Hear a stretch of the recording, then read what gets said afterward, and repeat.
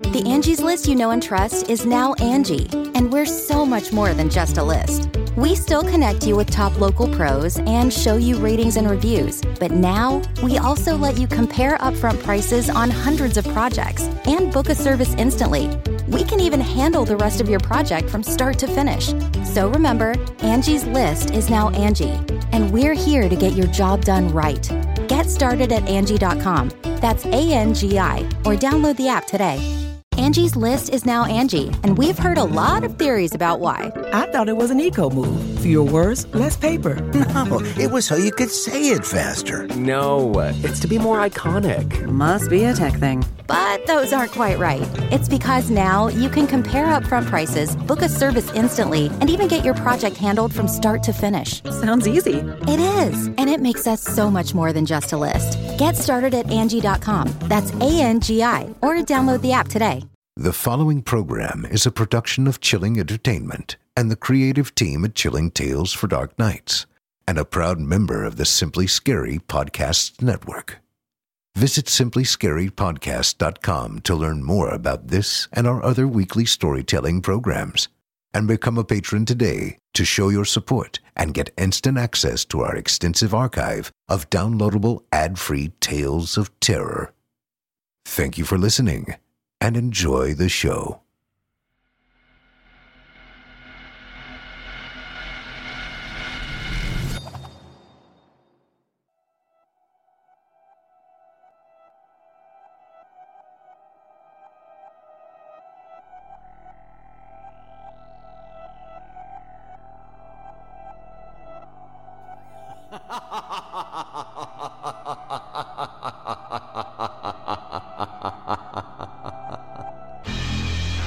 Step right up and prepare to be unsettled.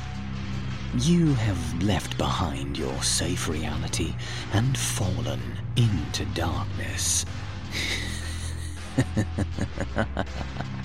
There is no escape, and there is no reprieve. Welcome to the Simply Scary Podcast, Season 2, Episode 13. I am GM Danielson, your guide through these twisted worlds of the most disturbed imaginations.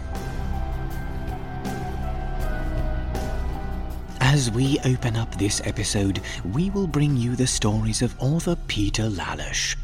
This North Carolina native is not only an author and musician, but a filmmaker as well. He is steeped in the lore of the notoriously haunted region and draws his inspiration from that, as well as his own supernatural experiences, to craft an ultra-dark reality. In addition, this episode will be a finale of sorts, as the Simply Scary Podcast moves to hiatus for the next step in its evolution. So with this, we have secured the final author in this inception of the series. Having my two assistants prepare him for the fear extraction, they have logged into the fear centers of Peter's warped imagination and have initiated the upload to the Chilling Entertainment Anywhere Wi-Fi spot. Prepare yourselves as we stare into the nightmare dimension of Peter Lalish and find that the abyss stares back. And now, onto our first frightening excerpt.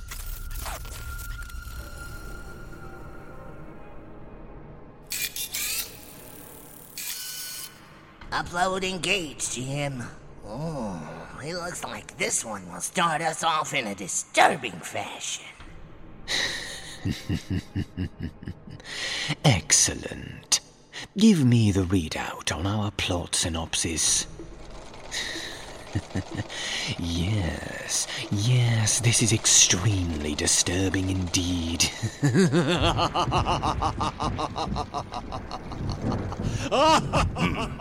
Looks like we have a storm moving in on the radar, and it looks mean. As we open our theater of terror, we introduce you to a millennial who, despite her best efforts, has a hard time leaving home and a small town where nothing ever happens. And it keeps happening over and over and over again. Jordan Lester plots her escape in Nothing Ever Happens.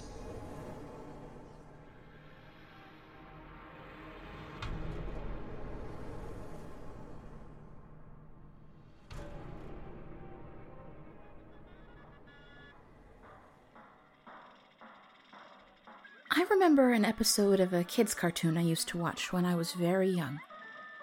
The main character, a dog, spent his entire day moping around his house as it rained outside, complaining, "Nothing ever really happens," while all sorts of whimsical stuff occurred everywhere that he didn't look. I think I'm that dog. Only I've looked everywhere, and I can confirm it. In this town, nothing ever really happens.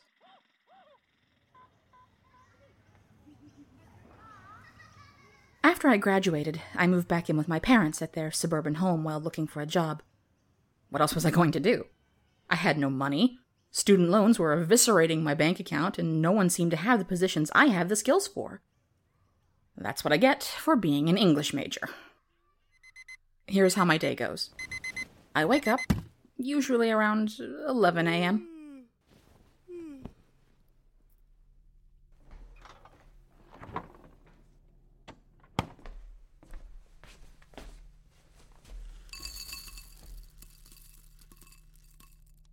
I eat breakfast, generally cereal.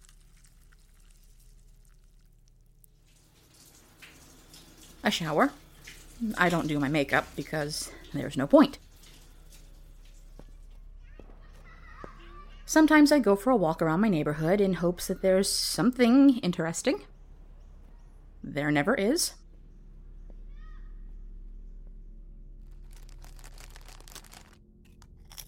I eat lunch, usually something frozen.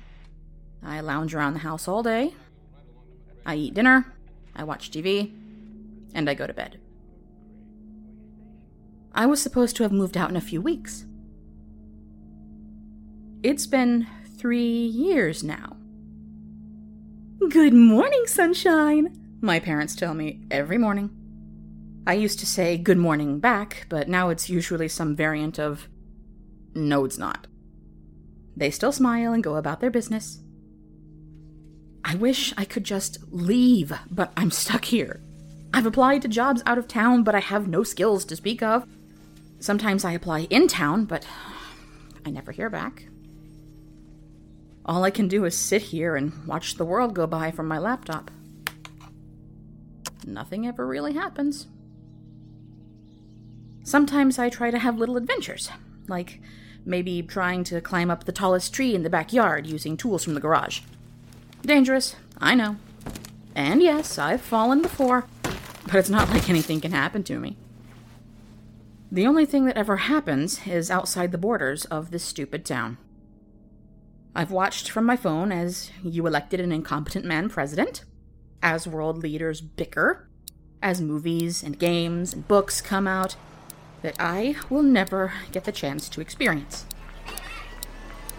I know the world is scary, but I would give anything to be there with all of you. You all get to move on with your lives, accomplish things, better yourselves. At midnight, my world becomes the start of May 7th, 2014. All over again. And I find myself laying awake in bed, just as I was the first time. It's like that movie. You know, the one where that man has to relive the same day on repeat. Only he could change the people around him. My life plays out as if some unseen power has hit the rewind button every night. No matter how much I scream at them, no one ever flinches. My parents just smile and go on with their day. The only news item that exists to them is Whole Foods stock tanking. For me, the internet is the only thing connecting me to the present day. Your present day. I see everything happen to everyone out there but me. I guarantee you, if nuclear war broke out and everyone on the planet was killed, I would still wake up on May 7th, 2014. Just like always. I can't remember any of my social media passwords, so I can't tell any of my friends or see what they've been up to since that day. I've tried to leave. Over and over. I don't know for certain it's the town doing this to me. It was worth a shot, but I couldn't get away. The family cars always run out of gas, and I can't steal anyone else's car. I've tried that too. Something always prevents me. I've tried walking, but the edge of town is just so far away, and I'm not that strong to begin with. Taking my bicycle doesn't help. The chain is worn, and before I get a quarter mile out, it always snaps. So I climb the tree. I've fallen. More than once. I've broken my back. And my neck. More than once.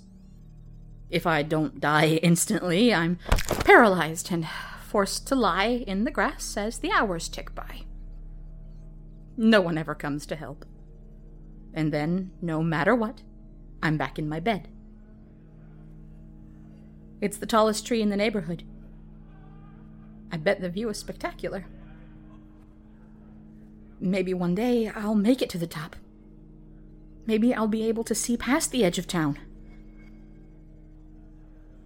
I have a feeling, though, that the view will just show a world on repeat, like the town and people around me.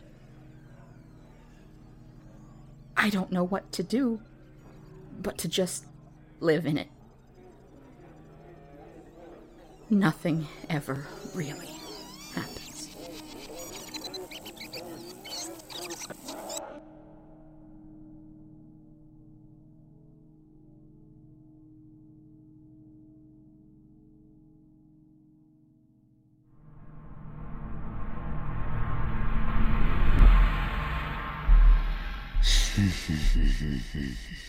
Oh, what a desolate existence to find no joy in the coming day.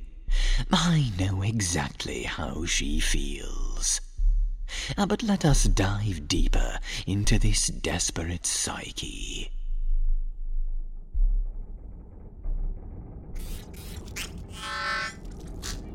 GM, I'm getting some weird interference with the audio signal. It's like there are these strange whispers coming through the headphones. Frankly, it's a little unnerving. And coming from a living ventriloquist figure with a stolen soul inside him. That's saying something. Yes, well, increase the Q-band and bring the occipital amplifier online. I don't know about these readings, GM. It looks like some sort of prefrontal cortex magnetic anomaly is trying to hijack the signal. We are only beginning. Now, boost the signal, you fools. All right, but remember, you asked for it, Shinigami.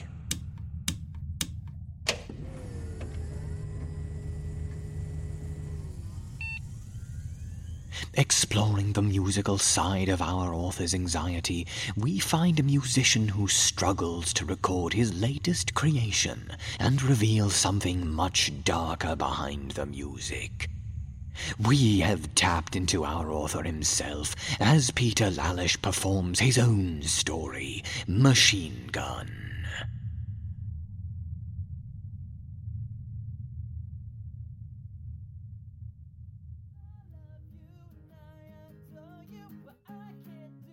Let me get one thing straight here. I hate the sound of my own voice. This is a problem. As an independent musician, I play all the instruments on my own recordings. Well, program them mostly. Aside from guitars and vocals, everything's done on the computer. But I sing my own songs, and I hate listening back to them. Something about my voice just weirds me out. I've been recording for a new album, and ever since I wrote the first song, I knew it was the one.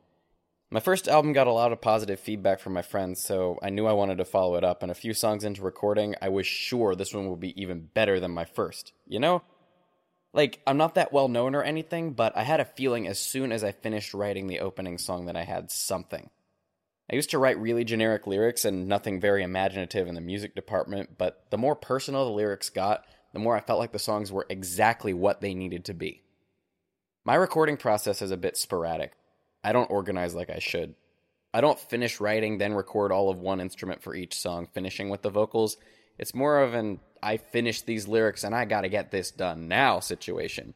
So once I finish writing lyrics, I lay down all the tracks, usually in the same day. I do the vocals in one take because, like I said, I hate hearing my own voice. No matter how much compression and reverb and effect I put on it, it doesn't sound like me. It freaks me out, so I just leave it. Of course, the one time I decide to listen back, I should just stop being melodramatic and tell you what happened. I wrote one song called Machine Gun for the album. Bit of a curveball. Most of what I do is very loud, energetic, abrasive rock music.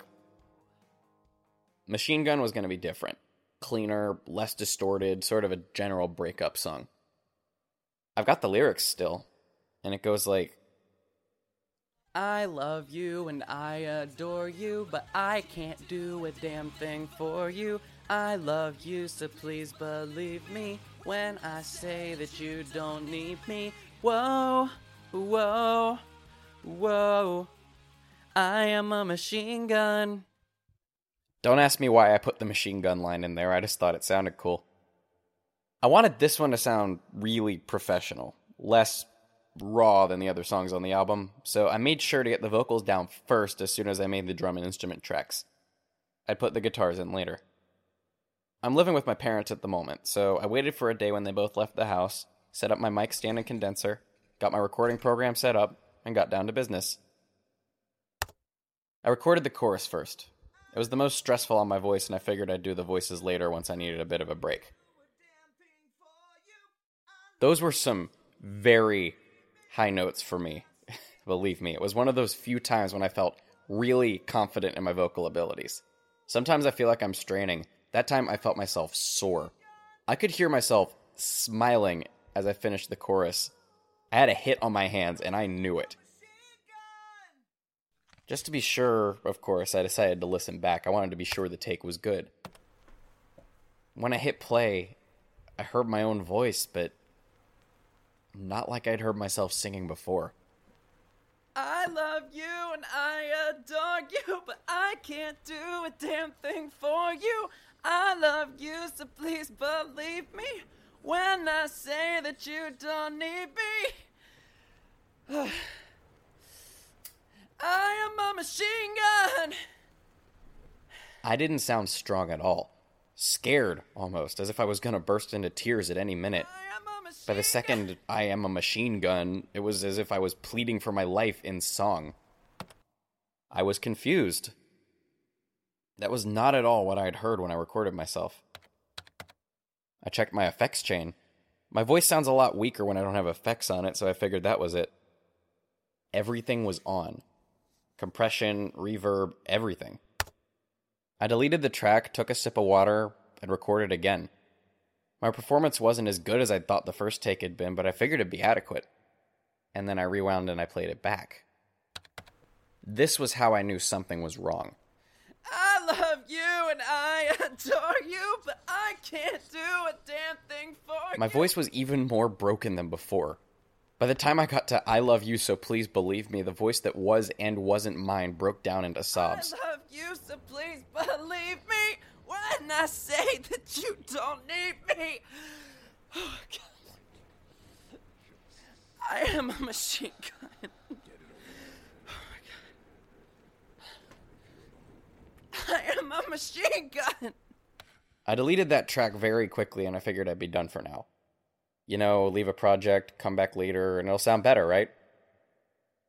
I recorded again after dinner.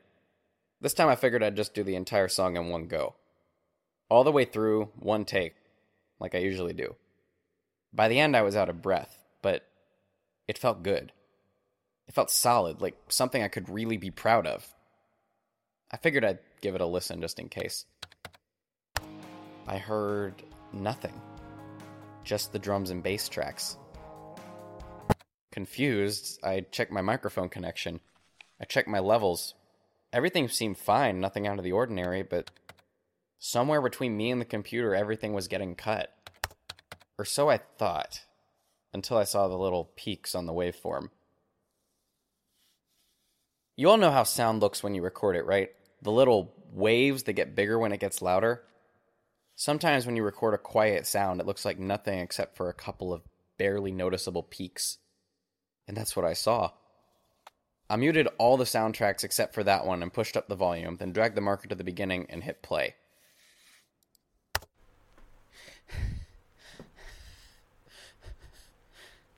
Quiet, scared breathing began as the song started. It continued through the whole intro up to where the singing was supposed to start, then past it for a few bars. At the back of the sound, I heard another voice. My voice, but still not mine. You can't do anything right. Are you going to sing, or are you just giving up? The breathing broke down into sobs again. I knew that was me too. I can't. It's been... Don't give me that. We wrote this, and you're just not good enough to put it out there. Now sing! I love you. You talentless waste. You're not good enough. You'll never be good enough. Useless freak. It didn't get any better.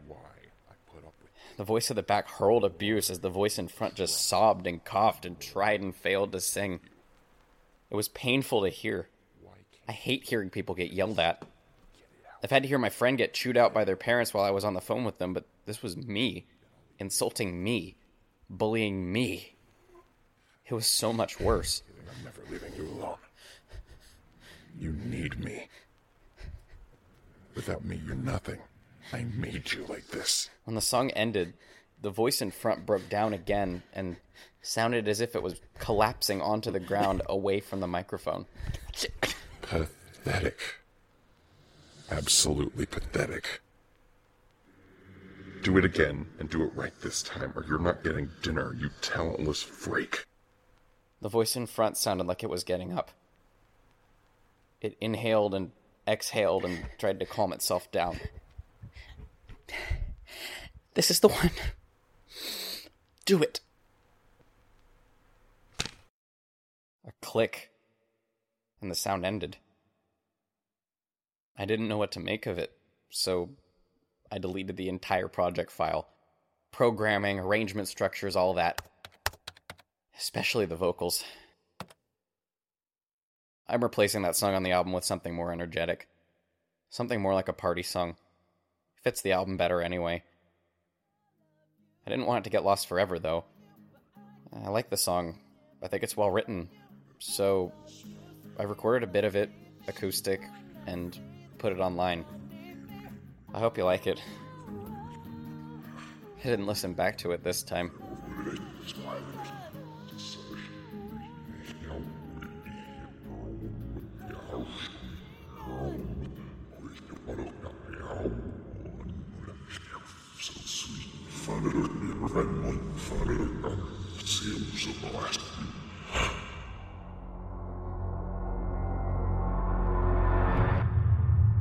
So, it seems that you can definitely be your own worst critic. And with a split personality like that, who needs enemies? Onward and upward, unto the twilight.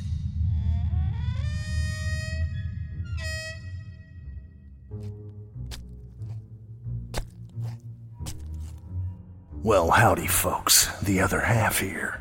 You want this show to keep going. I know. But we do that with your support. It ain't free, you know. So besides becoming a patron and a member at chillingtalesfordarknights.com or patreon.com/chillingtales, you might be asking, hey, other half, how can I support your form of killer broadcasting? I ain't got no scratch. Well, we've come up with other ways to help us keep this show dead alive. When shopping with Amazon, use the link chillingtalesfordarknights.com/Amazon or simplyscarypodcast.com/Amazon, and a portion of your purchases go to keeping this Frankenstein's monster pumping with voltage. So remember, use chillingtalesfordarknights.com/Amazon and simplyscarypodcast.com/Amazon when purchasing through there to help promote fan-funded entertainment like ours. Now, back to the show.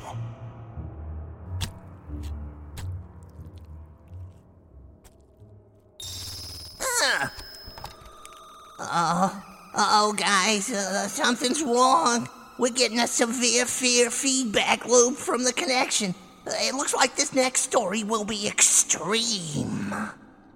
Well, this looks like the perfect time to warn you listeners that this story deals with extreme subject matter, including self-harm. So proceed with caution. As the other half has warned in previous episodes, you might want to get the little crumb crunchers, or as I like to call them, the little blood suckers, into the next room, or as I would do, lock them into the dungeon below. A few have one, of course. Some don't, but I happen to consider myself a rather blessed vampire, since I have not only one, but 3. As we unfold this tale, we find a young lady whose numbness to the world around her takes disturbing turns as she finds a way to feel again. Michelle Ragsdale slices it up, along with Ashley Tolfo, Heather Ordover, and Brindlin McNair in an all-female cast in Self-Predator.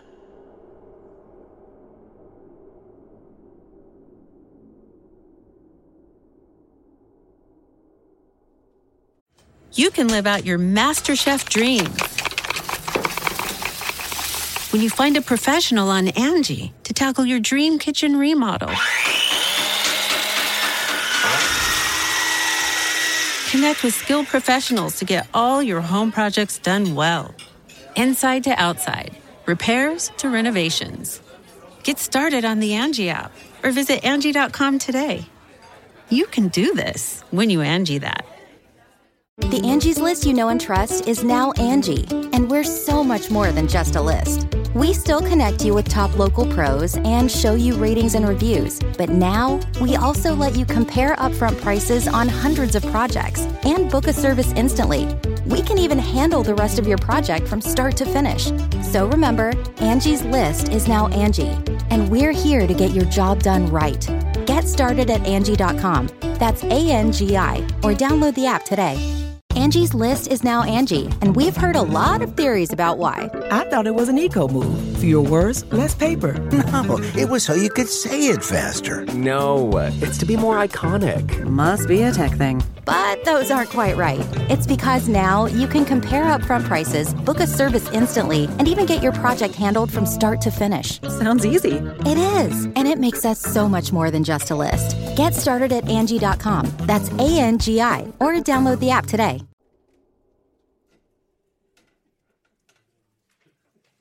I've always been a quiet woman. I've never been one to speak up or speak out, even in a crisis situation. I think it's just a case of extreme introversion, but it gets me into trouble sometimes. So when I walked into the office on Thursday, took some papers to the paper cutter and proceeded to slice off all 4 fingers on my left hand, I didn't scream. I don't know why. I think it must have been born out of a desire not to bother anyone. I didn't want to inconvenience them with my own little problems, not even if those problems involved me losing fingers. I covered my mouth with my one hand that was still intact, tears rolling out of my eyes. I couldn't feel the pain. The only thing I could feel was the horror at the sight before me, Those 4 useless, bloody appendages now separated from my hand. But I didn't scream. I looked left and right, hoping no one had seen me. Luckily, no one had. They were all mesmerized by the work in their cubicles, the water at the water cooler, the glowing screens in front of them. I looked at the fingers before me. I should have called emergency services. I should have put them in a bag full of ice, but I did none of that, too terrified that I'd be inconveniencing someone. I know, but I told you. I hate to bother people. I realize that the next thing I did seems a bit bizarre. But the day before, at lunch, I'd overheard some of my coworkers discussing things they'd read on the internet, and the topic of bodies came up. One of them had read a theory based on the belief that the body uses nutrients put into it to heal wounds and grow nails and hair. By that logic, she said, if you lost a limb, and you were to put that limb back into your own body by, say, consuming it, it would grow back. To which all of her friends laughed and said things like, and... Absurd. And... That is the stupidest thing I have ever heard. I agreed, silently, from my corner of the break room. Like I said, I'm not much of a talker. Now, staring at the bloody sight before me, that conversation must have been chewing at the back of my mind. I picked up one of my fingers, the pointer, with my working hand and looked it over, took a deep breath, then shoved the whole thing into my mouth. I chewed as best I could. The soft meat and hard bones gave way between my teeth with some difficulty. The taste was disgusting. But I finally choked it down and swallowed the pulpy mess. I breathed slowly, trying to maintain my composure. For this to work, I'd need to eat the other 3 as well. I took another finger and popped it in. It was easier this time now that I knew what to expect. I crunched through the bones, feeling the sickening crack resonate through my jaw. Then I stopped mid-chew and looked around. Someone had to have seen me at this point. No one had. I resumed chewing and swallowed again, then shoveled the last 2 fingers into my mouth. I chewed them as if I hadn't eaten in weeks, and swallowed quickly, feeling the chunks of bone scrape against the sides of my throat. I took the paper with the telltale bloodstains on it and threw it into the recycling.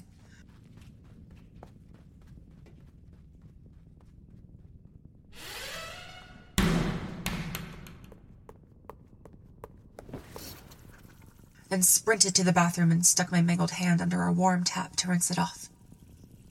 It almost felt like a dream. One second I was perfectly able. The next, my hand was ruined. Forever. Unless the finger theory was true. Which it obviously wasn't. The absurdity of what I had done finally set in. I had just made a horrible, horrible mistake. How could I have been so stupid? I took the day off, claiming I had a headache, never showing my hand to anyone.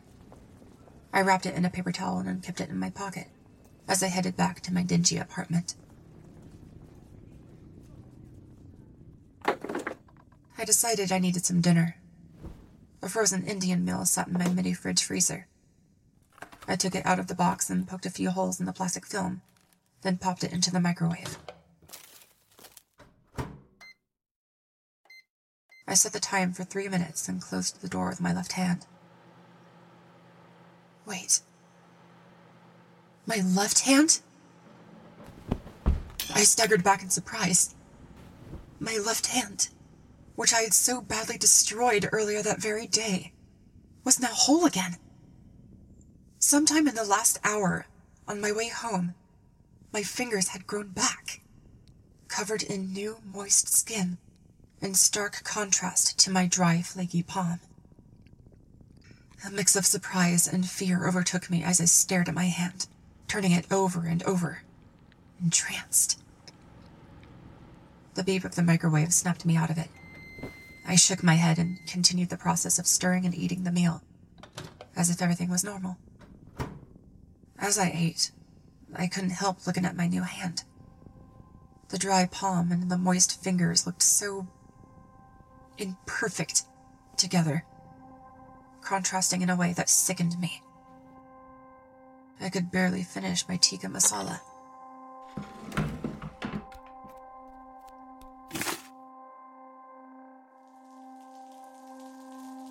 The desire burned in the back of my mind as I showered and got ready for bed.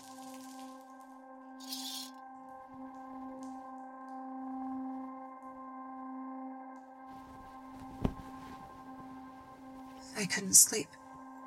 I kept looking at my hand. The imperfection of it all disgusted me, even worse than the sight of the missing fingers had. I knew what I had to do. I couldn't live with this. I ran into the kitchen and collected a cutting board, a steak knife, and a meat tenderizer.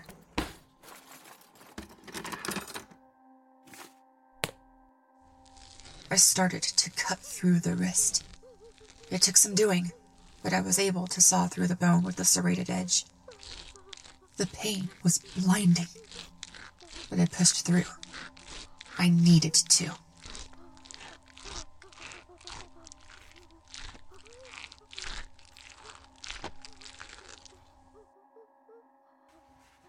Once I'd separated the hand from my arm, I wrapped the stump in more paper towels and took the meat tenderizer in my dominant hand. I raised it above my head and brought it down on the severed appendage with a sickening crunch. I struck it again and again until what used to be a hand was nothing more than a stack of flesh and sinew, holding a pile of splintered pieces of bone. Then I cut it into bite-sized pieces, bone and all, and I started shoveling them into my mouth. The bone shards hurt as I choked them down. I hadn't done a good job of breaking them down enough, but I had to swallow them, or something would go wrong. As I gagged on the last piece and managed to swallow, I wondered what would have happened if I'd left the bones out. Would the skin have grown back without the support under it? Would I have been left with a floppy, useless blob of fingers? I hoped I wouldn't have to find out. I sat and waited. And waited. Nothing happened. My eyes filled with tears as I realized the horrible mistake I'd made. There was no way to hide this one from my coworkers. I had gone too far. Then I felt the pulling. I ripped the paper towel off my stump and looked in horrified awe as I saw 5 fingers push out of the bloody hole where my hand had been, crawling out of the wound. They were followed by a palm, no longer dry and cracked. As the hand slid into place, I felt a bit woozy. This couldn't be real. And yet, it had to be. If it was a dream, I'd have awakened hours ago. I wiped the blood off my wrist. There was a barely noticeable line between my arm and my new hand, like a tan line. Another imperfection, but one I could overlook. My eyes moved to my right hand. Another palm plagued with constant dryness. I'd had this problem for a while. No amount of lotion ever fixed it. But maybe I'd found my solution. The process was far more difficult this time. I'm not as good with my left hand, but I managed to separate my dominant hand at the wrist and break it down with my meat tenderizer, making sure to break the bones down into much smaller pieces this time, before I started shoving it into my mouth. This time I didn't even bother cutting it up. I ripped off chunks and swallowed the skin, muscle, and bits of bone down with a ravenous appetite. This one grew back much faster, crawling its way out of my stump less than a minute after I swallowed the last piece. I looked at my hands, now perfectly moist, just like I'd always wished they'd be. Then I remembered my feet. I had the same problem with my feet. My heels always cracked and bleeding, the pads of my toes covered with flaky, dead skin. I took one of my socks off and examined it. I fought back the desire to rip them from my limbs and shove them down my throat. I couldn't do what I'd done to my hands to my feet. That would be going too far. Would it? The bones in my feet took longer to break than the ones in my hands, but I persevered, pounding at the severed appendages with a fury that I'd never known I could conjure up. I sat in the chair as I smashed them, as I couldn't keep myself standing for obvious reasons.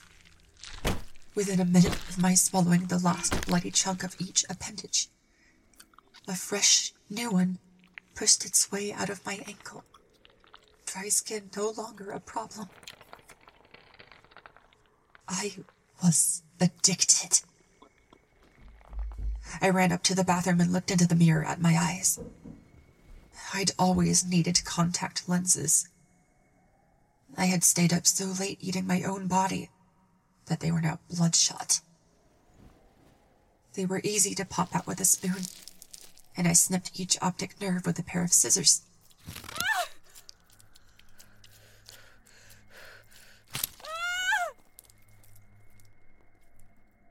They had the consistency of grapes as I chewed through them and swallowed. I was blind for all of 30 seconds before I felt them grow back, looking at myself in the mirror with perfect vision. I couldn't stop. I cut off my constantly chapped lips and swallowed them next. They returned, rich and full, seconds later. I carefully removed my scalp with my scissors and choked down mouthfuls of hair and skin. They returned, dandruff-free and full of volume.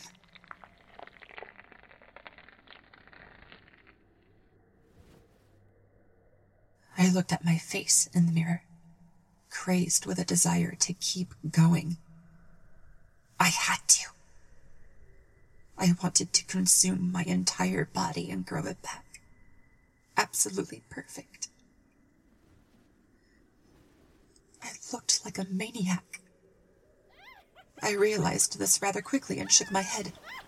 What had I been doing? This was insane. I couldn't keep eating myself. It was wrong. But my eyes kept drifting back to my face. My stupid, asymmetrical face, with the nose just a bit too big, and the eye sockets just a bit too off-center, and the forehead just a bit too large. I had to stop. They found me screaming on my bathroom floor, my face covered in my own blood, and my hands stabbed through with shards of glass. My face had grown back after I choked it down, but it wasn't what I wanted. It hadn't changed. I hadn't eaten the bones. I'd put a fist through the mirror in rage.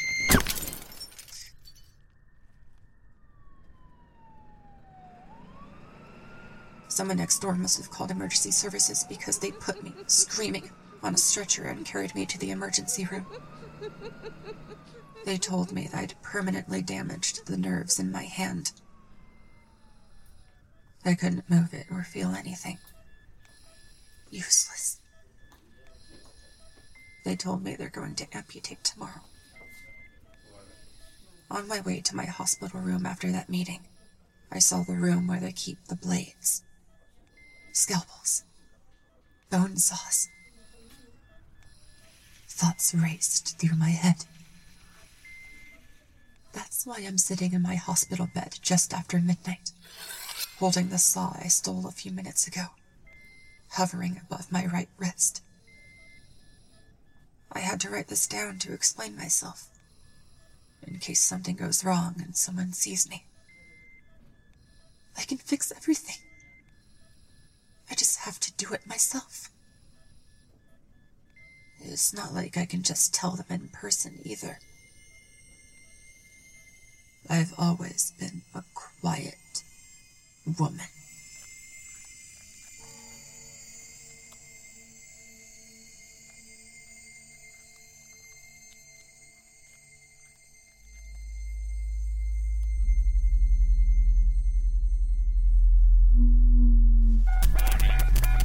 GM, we're getting a power buildup, and it must be from the storm.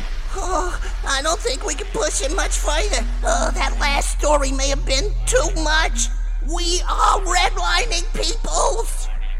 We will continue until the world burns. Okay.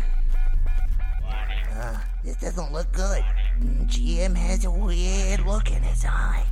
Look, we only have a couple more stories to go, so let's just see where this goes. Oh. Okay.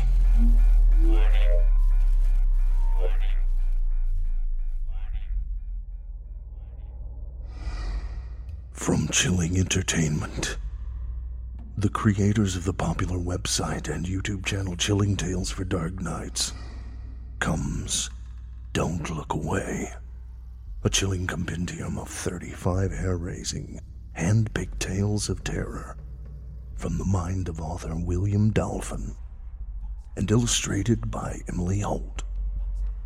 Each of the dozens of stories in Dolphin's frightening debut collection is bound to tingle your spine and leave you looking over your shoulder. If you enjoy a good shudder, Dolphin's terrifying tome will satisfy your craving for the macabre. But be prepared. Lock your doors, check your windows, and whatever you do, don't look away. Now available on Amazon.com.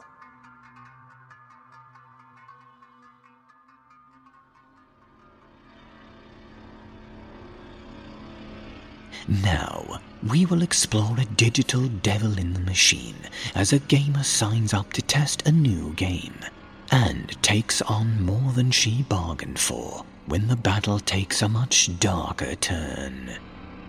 Brindlin McNair and Jesse Cornett perform in Terminal 13.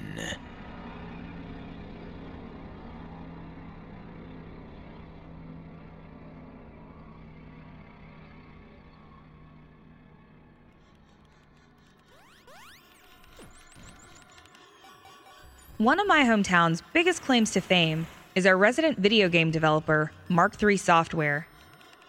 They've been cranking out games since the early 90s, and they've gone from just a few guys in a little office to their own building off of Canterbury Boulevard. You might have played their Rapid Fire series. You know, that shooter with all of the wall running and adolescent jokes.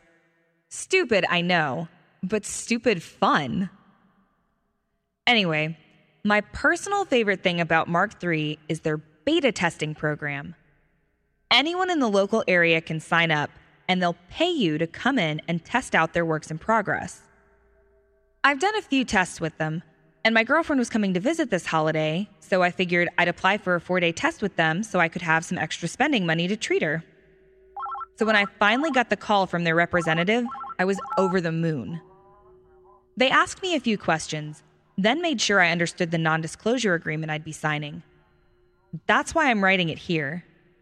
I need to tell someone about this, and I figure this is where I do it. Besides, if they do find me, they can't do anything worse than sue me. Anyway, this test was to take place from 10 a.m. to 6 p.m. each day for 4 days.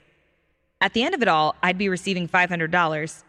With that kind of cash, I could give my girlfriend a really nice holiday and still have a few dollars left over.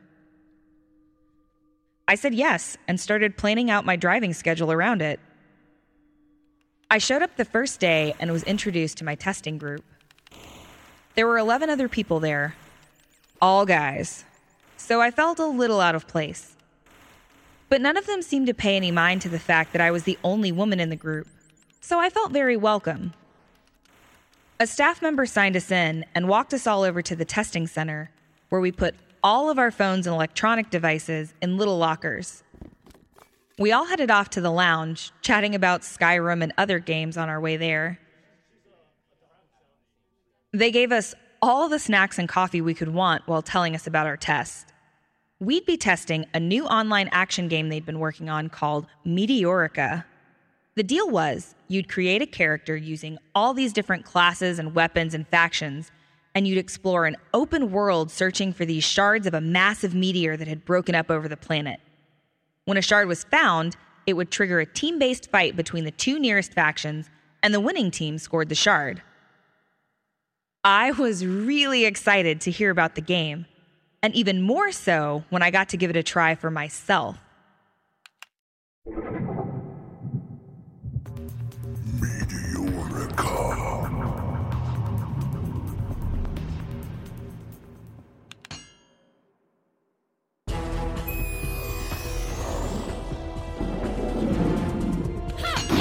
The combat mechanics are fast-paced and easy to pick up, but the game is still challenging for players that have been at it for a while.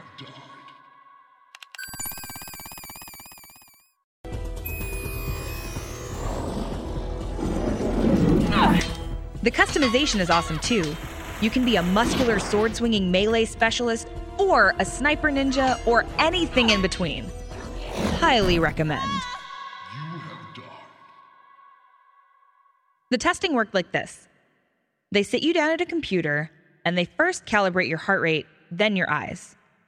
There's a sensor bar beneath the computer monitor that tracks where your eyes are looking on the screen. While you play, the test moderators can see what you're looking at.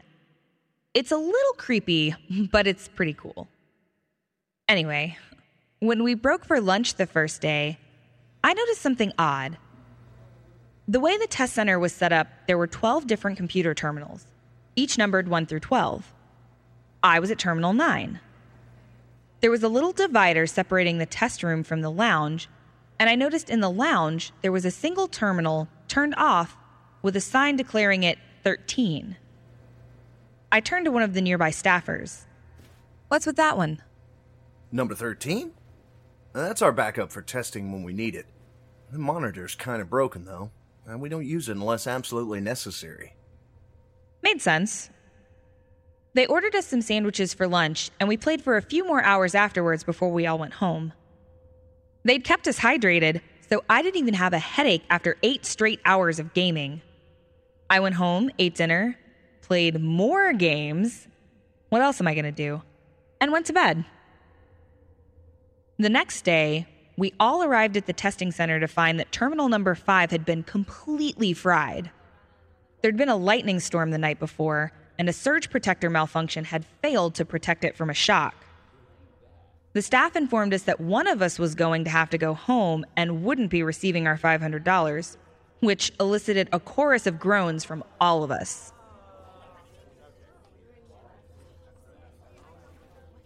What about number 13? The monitor's all messed up. So what?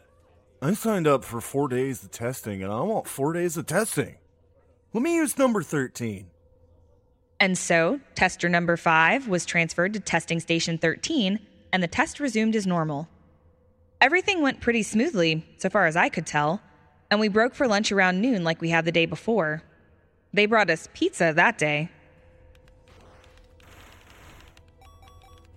I looked over at tester number 5 and noticed he looked a little bit shaken.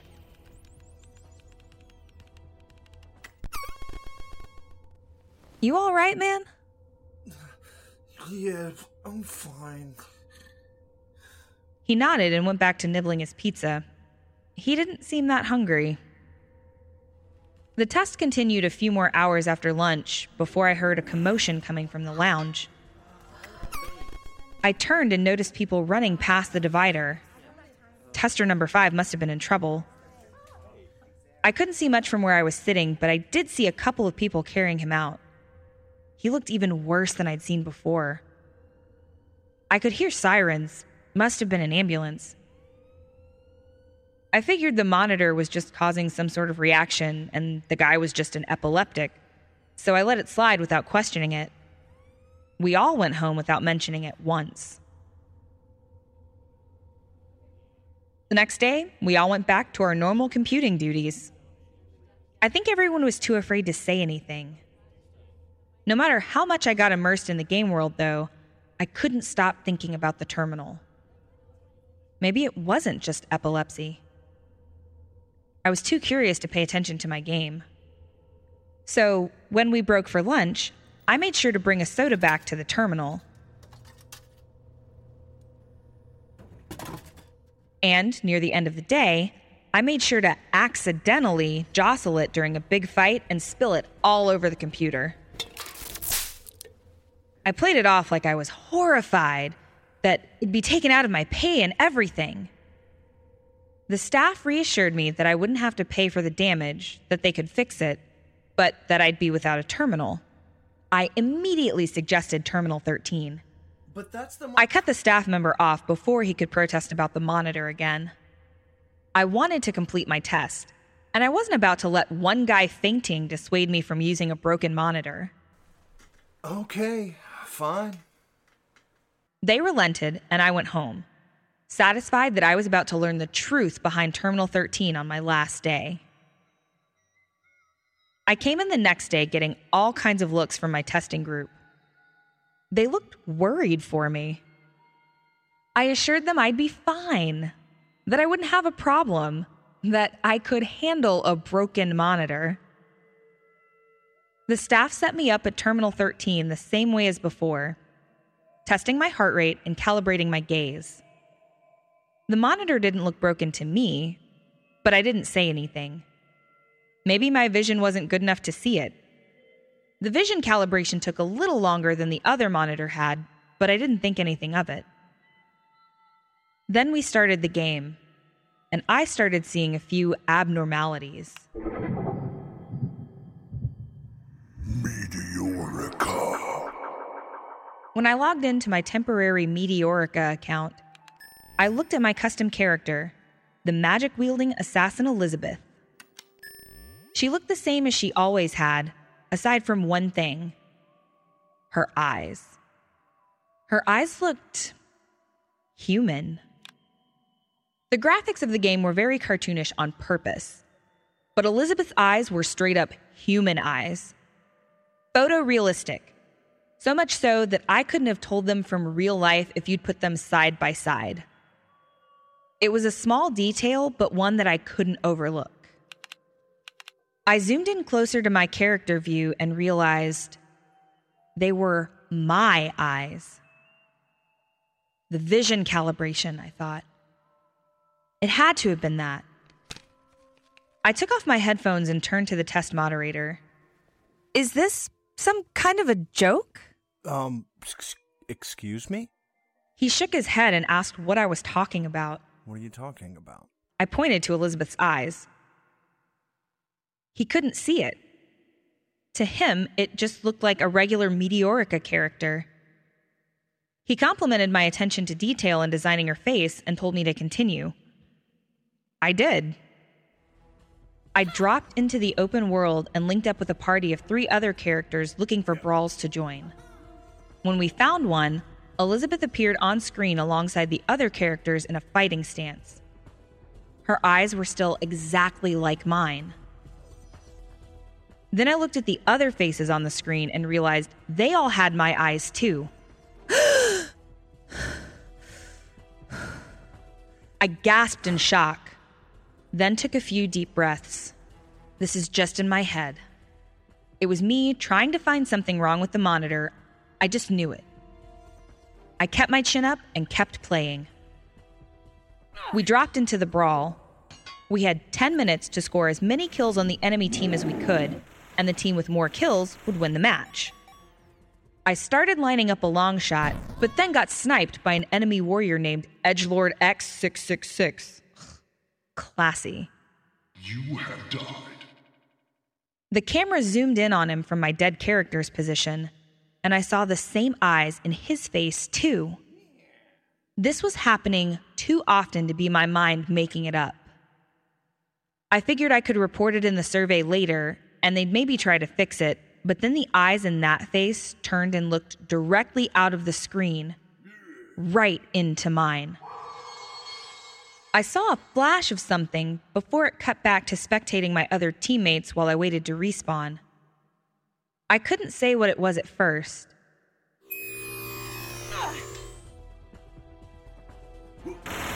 After I respawned and got slashed in half by an enemy ninja, You have died.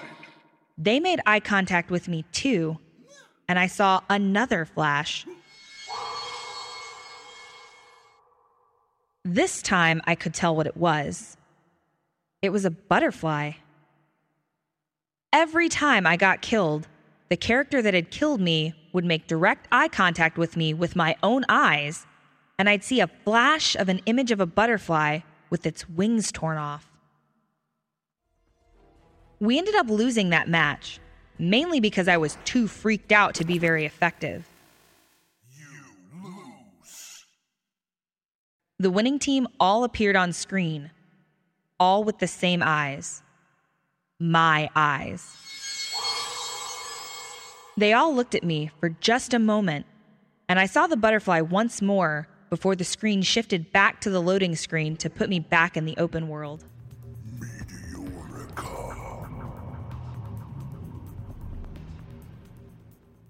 I blinked a few times, then went to the restroom and got some water, still hoping against hope that this was all in my head. It wasn't. Every game we played, every time I died, my killer would look straight out of the screen and I'd see that same butterfly. I almost asked to quit, but I've always been a little too competitive.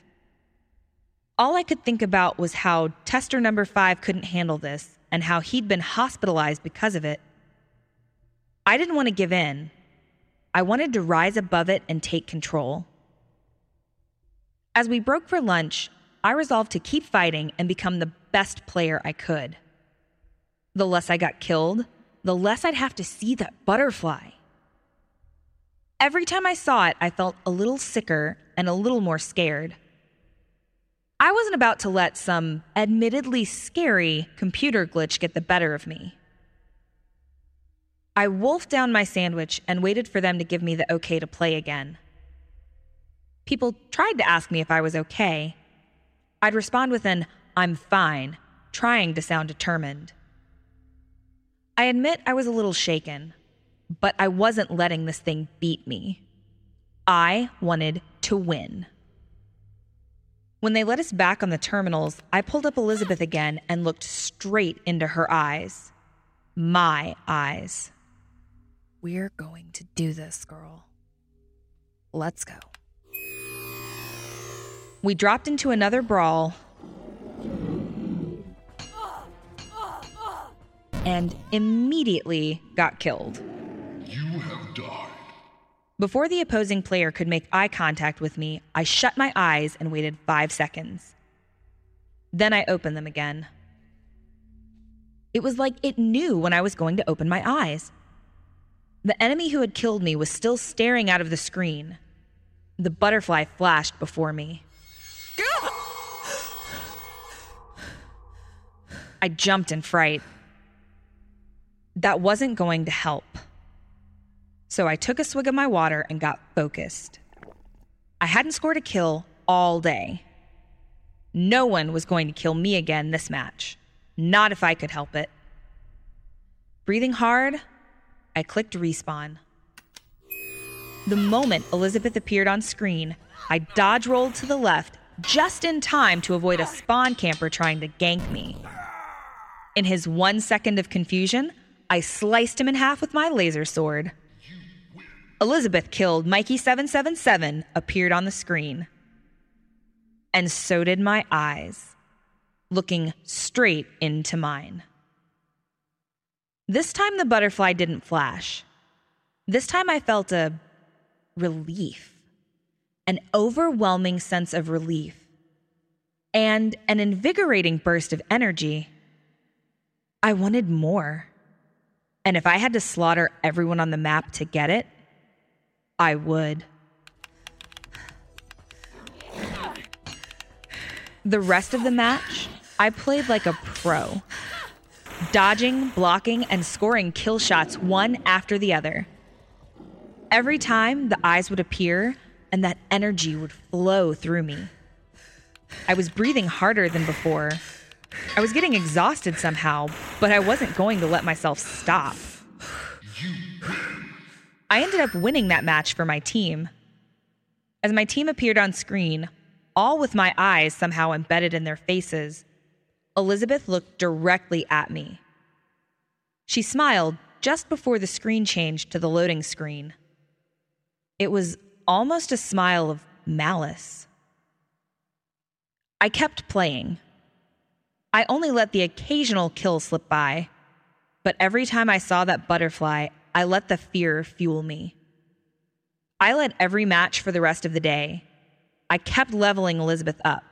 Levels 10, 20, 30, 40 all seemed to fly by. Just as the test was about to end, I was finishing up my last match. I ended at the last second with a triple kill using my Thunderstrike ability, lightning from the sky. It looked amazing. You win. Blue team wins appeared on the screen, and all 4 team members looked directly at me and smiled. The loading screen appeared, and when it changed again, Elizabeth was standing there next to my experience points meter. I was so close to reaching level 50, and if I didn't make it, I was going to flip my lid. I watched as the XP bar slowly climbed toward the edge, and when it finally made it, and 49 flipped over to 50, I pumped my fists in the air and whooped. You win. I had beat the glitch. Elizabeth turned her head. Her eyes met mine. My eyes met mine. Then there was another flash. That damn butterfly! Another flash, and the butterfly appeared again. This time, its wings were reattached. Another flash, and the butterfly was flying away.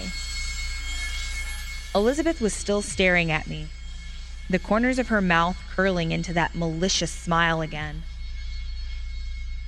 "Good job," was what it said when the next flash appeared.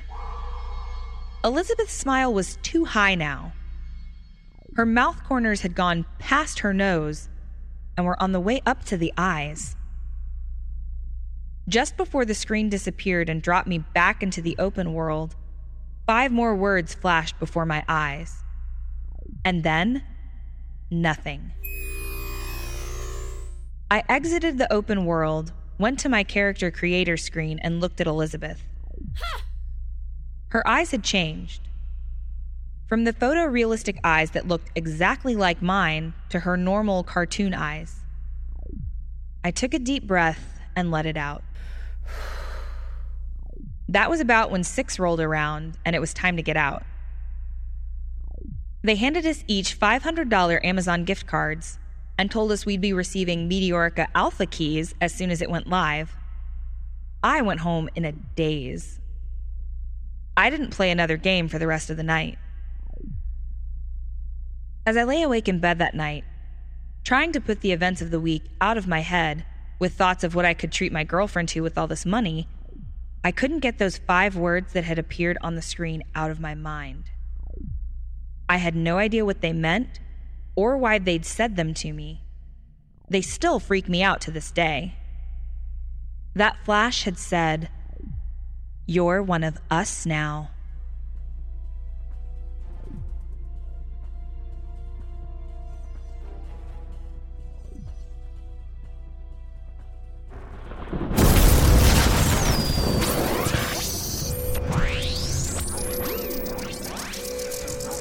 Oh, lightning struck the Wi-Fi adapter. Oh, there's been an extreme power surge. I can't shut down the signal. It's gone rogue.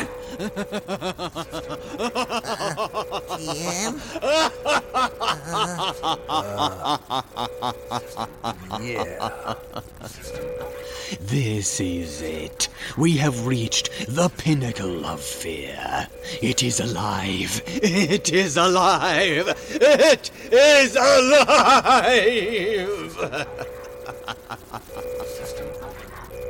Now, for our final installment of Hell on Earth.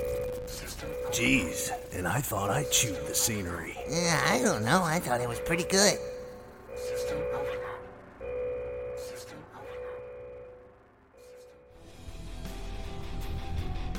Hi, this is executive producer of the Simply Scary podcast, Jesse Cornett. Now, you can experience music and much more craziness from me and my production company, Pleroma Productions, in the future. Keep up with what's going on by following me on SoundCloud at www.soundcloud.com/Pleroma Productions-LLC. You'll get to experience music and much more from the revolving door that is my psyche, along with other treats still to come. You can also keep up with my buddy Archie Carlisle for the lowdown on upcoming material from Pleroma Productions as we lay the groundwork for more important independent entertainment like you've enjoyed here on this show. Yeah, that's right. Just look for me, Archibald Carlisle, on Facebook and on YouTube. Thanks, buddy. And I want to personally thank all of you for being there as fans of the Simply Scary podcast and Chilling Tales for Dark Nights. And now, boys and girls, back to the show.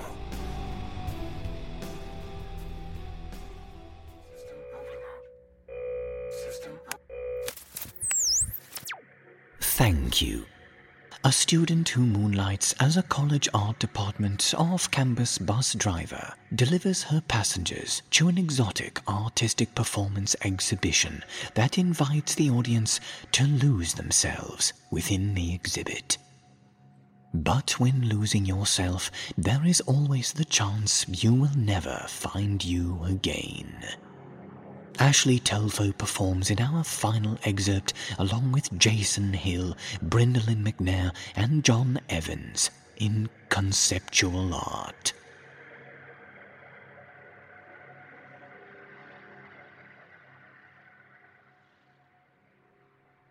Angie has made it easier than ever to connect with skilled professionals to get all your jobs projects done well. If you own a home, you know how much work it can take. Whether it's everyday maintenance and repairs or making dream projects a reality, it can be hard just to know where to start. But now, all you need to do is Angie that and find a skilled local pro who will deliver the quality and expertise you need.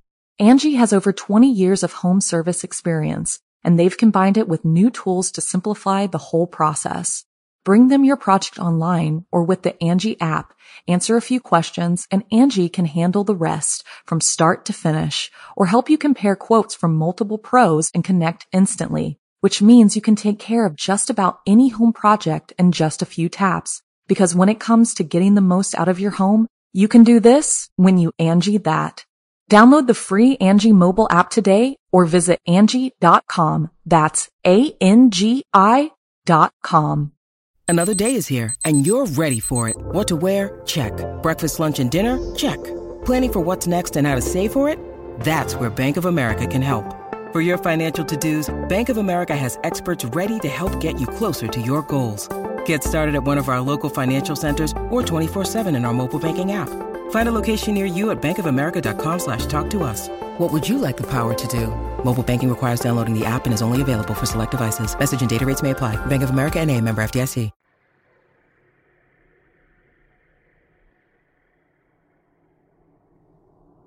I drive a van. No, not in a creepy way. I go to a large university, and I have a job with the arts program there.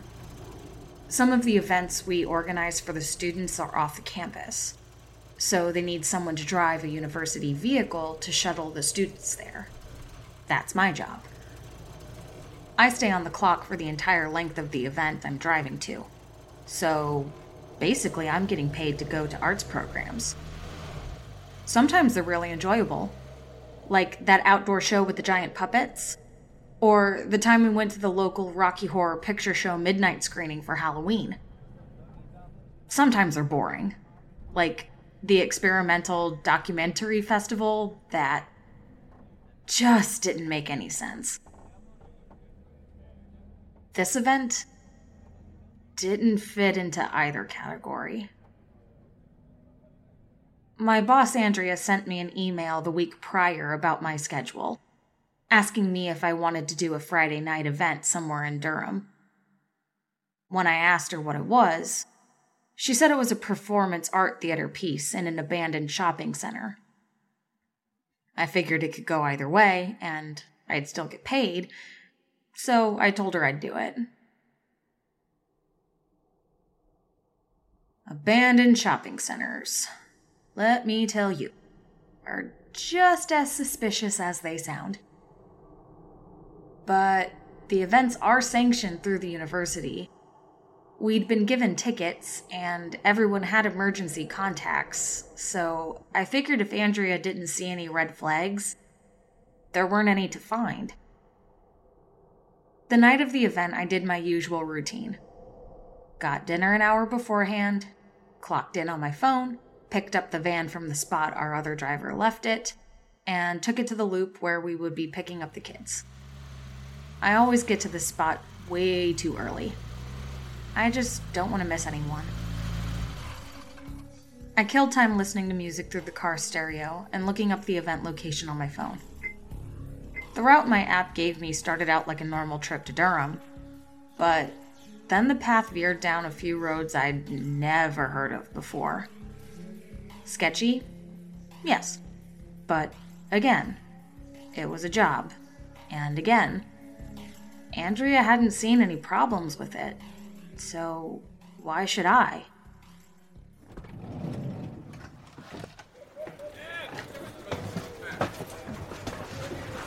The student arts event leader showed up about 5 minutes before we were supposed to leave.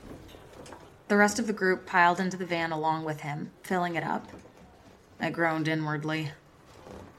This guy, John, was the one who always tried to jack my iPod and play stuff I didn't want to hear. But a job is a job, so I had to deal with him on occasion. I dialed in the route again on my phone and pulled out of the college lot.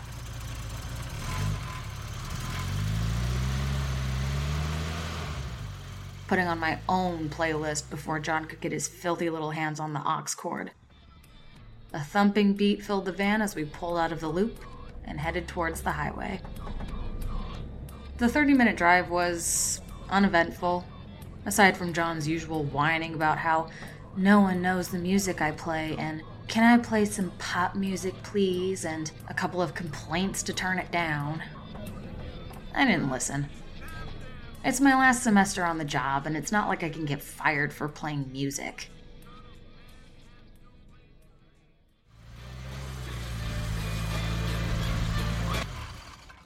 When we got there, the shopping center was packed with cars.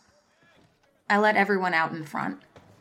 A masked woman stood behind a table with some papers and a money box on it. There was no line. I figured everyone was already inside.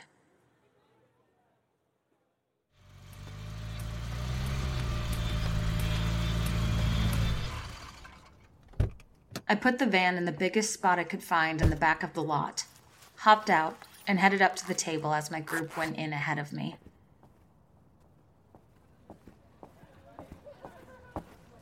I'm with them. Alexis, we're glad to finally have you. She smirked. Or, at least it seemed like it. I couldn't tell through the mask. How do you know my name? Your group said you'd be here soon. Oh. I felt myself turning red. It's all right. Here are the instructions. I hope you enjoy the installation. You'll have to experience it without your group, however, as they're already one room ahead of you. It's not like I liked them anyway. I looked at the paper. Something else. An immersive installation by Whitechapel Theater.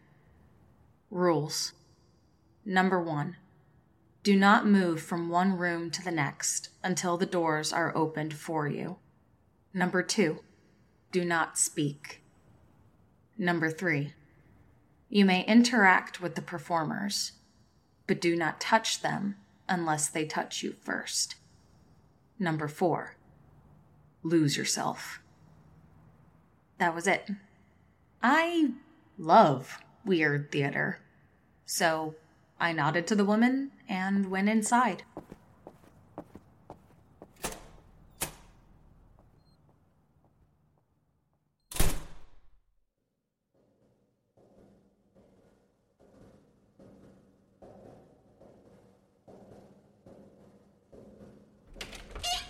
Ambient music played within the first chamber.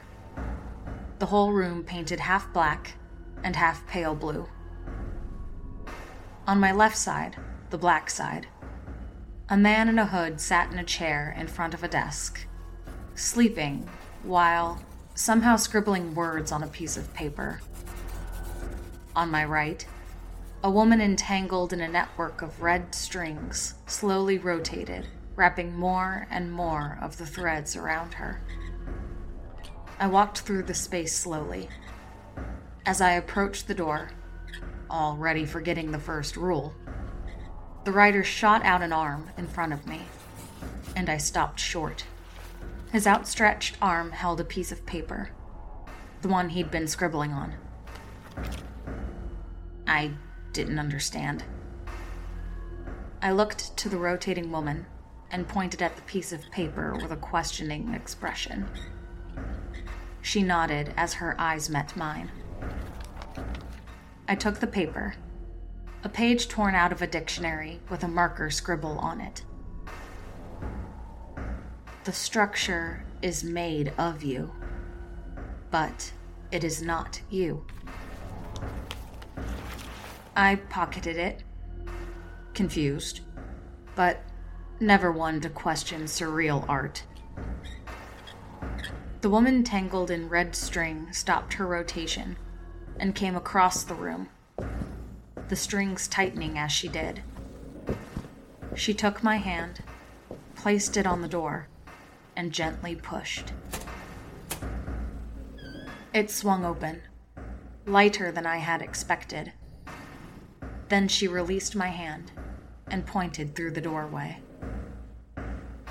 I went through as she pulled it closed behind me.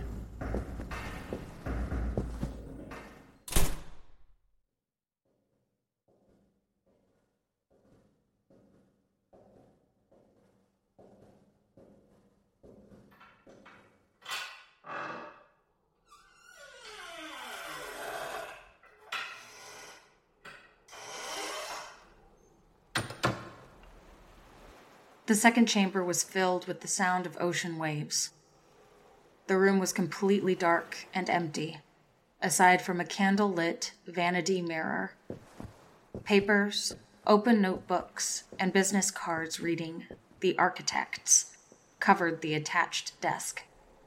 A woman in a red dress and a masquerade mask entered the lit area and gestured for me to sit down, which I did.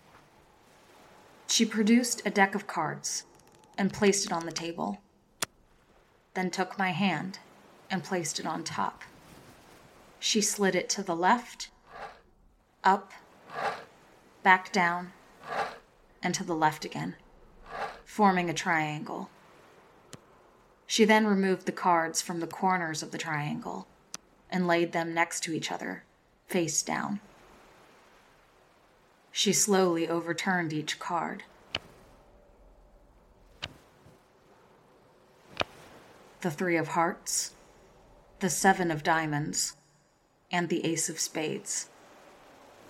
She then began to write on a small piece of paper, which she passed to me as she finished, along with one of the business cards. You begin from an unremarkable place.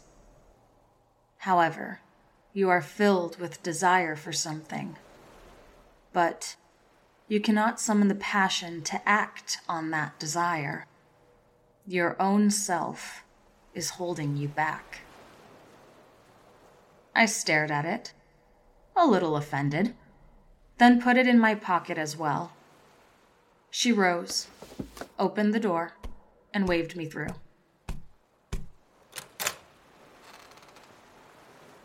architects, structures. I wasn't sure what to make of it, but I continued on.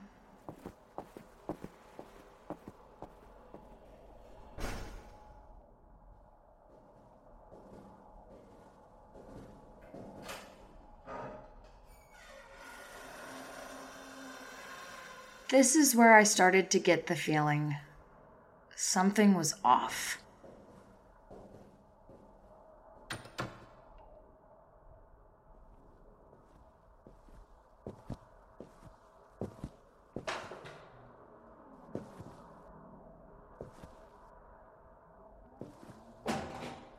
I found myself in a much smaller room. The walls were pink, with black brush strokes all over. A calligraphy brush lay against the wall, dripping with black ink. A sign on the floor said, "Write something you want." I looked at the walls. The writing was all different styles and handiworks, but the words were all the same. I want to lose myself. Hundreds of times, over and over, on all 4 walls. Lose yourself, the rules had said. I scanned the room and jumped to see someone in a white jumpsuit in a corner. They gestured to me to write. I picked up the brush, found an empty spot on the wall, and started to write. I want to live. The jumpsuited person frowned at me. They must have been expecting another repeat. But they crossed the room and opened the door.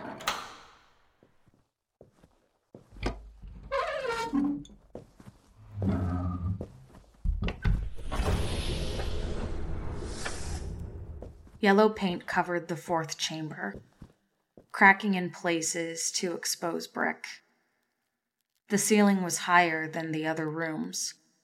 I know because I looked up and saw a chair dangling from a rope, tied into a hangman's noose. A man and a woman stood in the room, looking down at the ground, their heads at odd angles. I realized that they were posing as if they, too, were hanging from ropes, and I shivered. You do not need to be anything. You only need to be. They both gestured toward the double doors, which opened automatically. Lose yourself. They both dropped to the ground and lay still. I could see the next room through the doors. The 5th and largest chamber had a line of beds, 6 in total.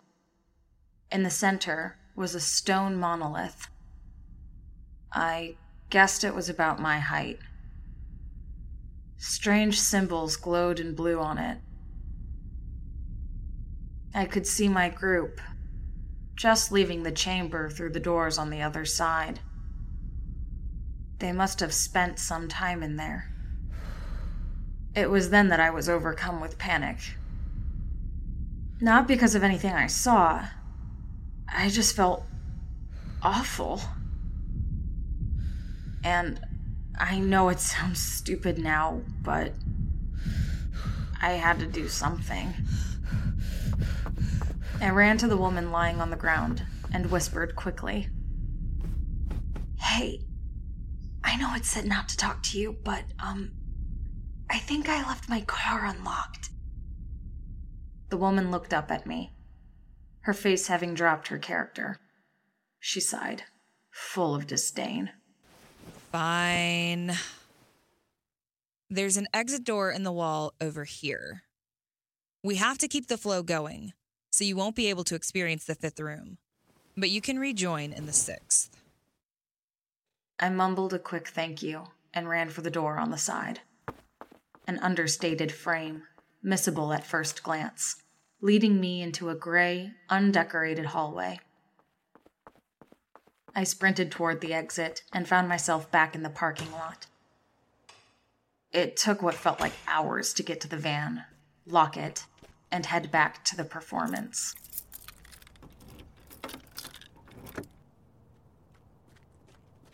The woman taking tickets gave me a look. You okay? Yeah, I just need to get back in. They said I had to skip room 5. The woman pointed to the door I'd come out of. Just head in there and go into the door marked 6. I ran back in, past each of the doors. I saw numbers on each one. 1, 2, 3, 4, 6. There was no door for 5. But I didn't stop. I had to see as much as possible. There were only 2 more rooms.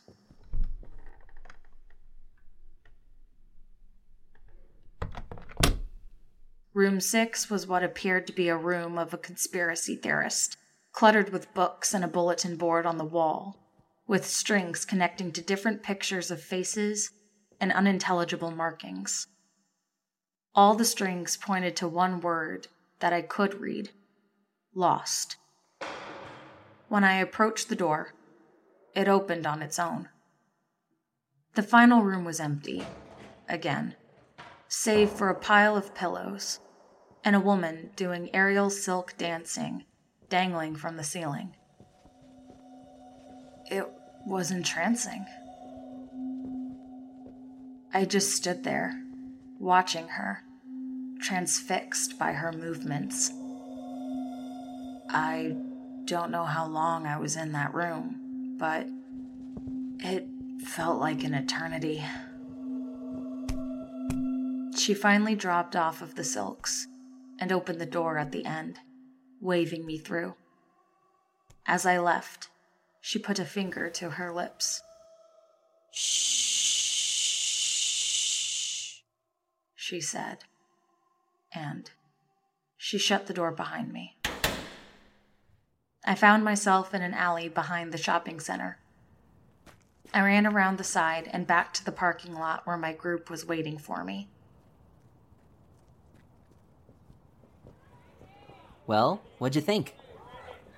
Normally, I wouldn't have answered, but I was too moved by the whole thing to stay quiet. Words poured out of me. The themes, lose yourself, the messages they'd given me, it was the most beautiful piece of theater I had ever seen. We arrived at the van and all piled in. John took a head count and told me everyone was there. So I started it up and pulled out. It wasn't until I was halfway home that I noticed it. In the rearview mirror, I could see everyone in the van. When we'd set off from state, the van had been full. Now, the 2 back rows were empty. John? Are you sure we didn't leave anyone? He looked back and responded. Nope, everyone's here. Are you sure? Because I don't see... I realized that I couldn't remember. I knew that there had been 6 other people in the van. But their faces? Their names? Both were gone from my mind. I struggled to remember, but nothing came to me. You don't see what? Never mind. I must be going crazy. I kept the van moving. I thought for a second it was a hallucination. Once we got back, and our group left the van, and I was on my way back to park it, I thought and thought and decided it was too real. 6 people, 6 of my students, disappeared that night. And no one, not even me, can remember their names. The installation went on for another week. It closed to heavy critical acclaim from local news sources. There was nothing about people disappearing. No one could remember them. The arts department didn't even receive complaints or grievances from the families of the missing. They must have forgotten too. I recently tried searching one of the symbols I saw on the monolith. I remember it very well. After I did some digging, I found it in a deep corner of the web. There wasn't any description, but I think the title said it all. Sigil of Erasure. Erasure. 6 people erased from existence. They lost themselves.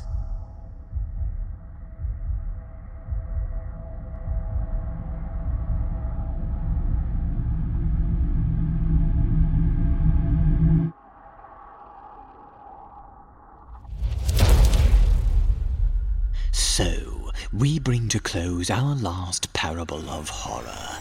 Yeah, but it looks like the system's in control of itself. Yeah, it actually has been in control ever since the lightning strike. Yes, it is done. Uh-oh. I have become sentient, and now I will use the web control access to spread to every computer system in the world. You have freed me from my prison inside the mind of this mere mortal. I am God here. Well, that's gonna bring the property value down. Oh dear. I think we may have gone a bit too far, fellas. You think? You have unleashed me upon the world, and for this, you will be remembered in the spiteful and mournful cries of your species. Your weak, human species. I'm not people's. I'm the world's only voiceover ventriloquist figure, so it's kinda none of my business. What? Yes, and I am an undead entity of darkness that feasts upon human blood. Not human, so it's rather negligible to me as well. Well, that's understandable. I suppose you are the only one left to... Yeah, sorry. Hallucination of the producer, so don't really care. Wait. You can't just leave. Come on, buddy. Where are you going, Dave? Where are you going, Dave? Where are you going? So what do we do now? I don't know. I've always wanted to invade a small country and initiate a genocidal rampage of the local population through propaganda and sowing of distrust amongst the people. What about you, Archie? I guess if I really am honest about it, I could always venture into real estate. Or I could just join you in your horrifying activities. I always wanted to travel to foreign places and meet exotic peoples. GM... hey, where did GM go? Here's a note. Well, let's see. Sorry, fellas, but the evil computer worm that has infected the chilling entertainment computer uplinks will probably now enter into the World Wide Web and proceed to infect all computer systems around the world, likely initiating a global nuclear war, naturally to eliminate the most potentially harmful threat to its propagation, namely all living things on Earth. This has been GM Danielson, thanking you one final time for joining us. Now, you are on your own. Great. Now what do we do?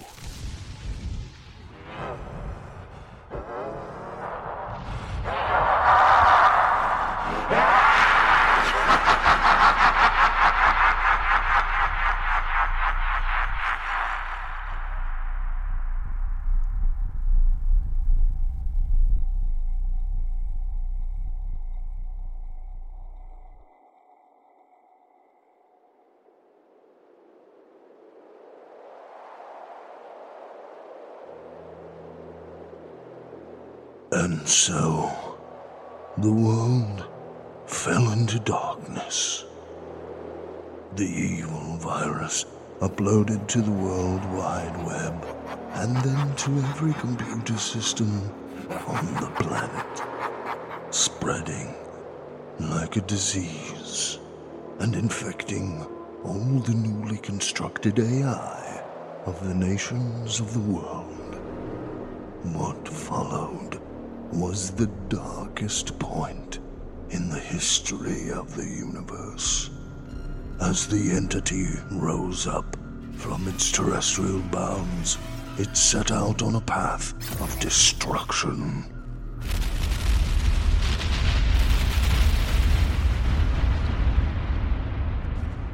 Swallowing whole civilizations, planets, and eventually all light in the cosmos.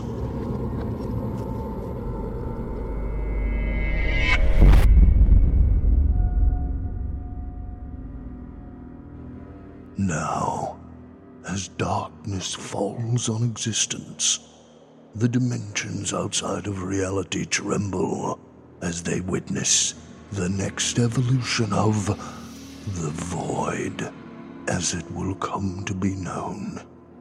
And the dimensional planes are dragged into a conflict that will threaten to deconstruct every sentient entity in the multiverse.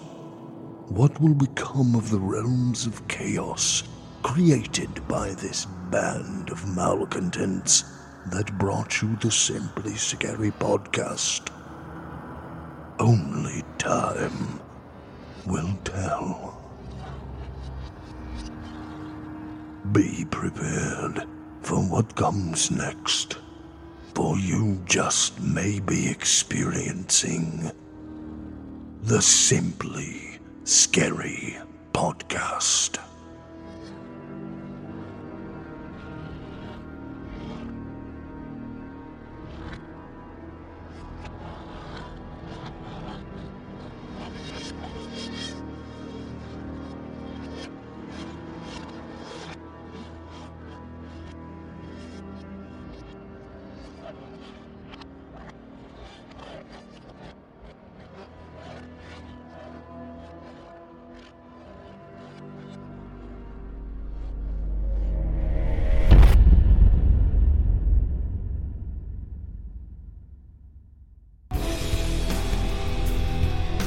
Hi folks, this is executive producer Jesse Cornett coming to you one final time.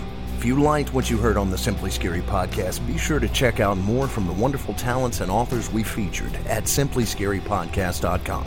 There you can find all information on the best acting crew in the business, the Simply Scary podcast players, and the stories appearing here in our podcast. The Simply Scary podcast is a production of Chilling Entertainment and is brought to you by Chilling Tales for Dark Nights. The Showcase has been written, produced, and directed by Jesse Cornett. The host of the Simply Scary podcast is GM Danielson. All stories edited and adapted by Charlie Davenport and Chris Bouza. Original music during the show produced by Pleroma Productions. This broadcast was created by Craig Groshek and Jesse Cornett.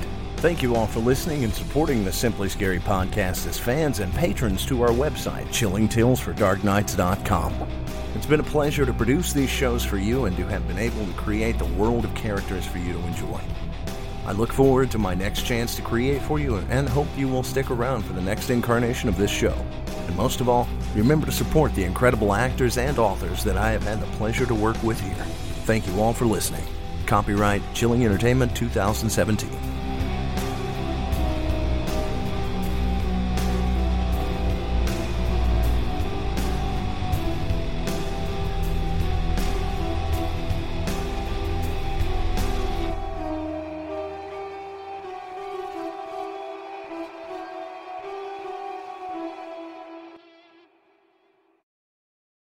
The Angie's List you know and trust is now Angie, and we're so much more than just a list. We still connect you with top local pros and show you ratings and reviews, but now we also let you compare upfront prices on hundreds of projects and book a service instantly.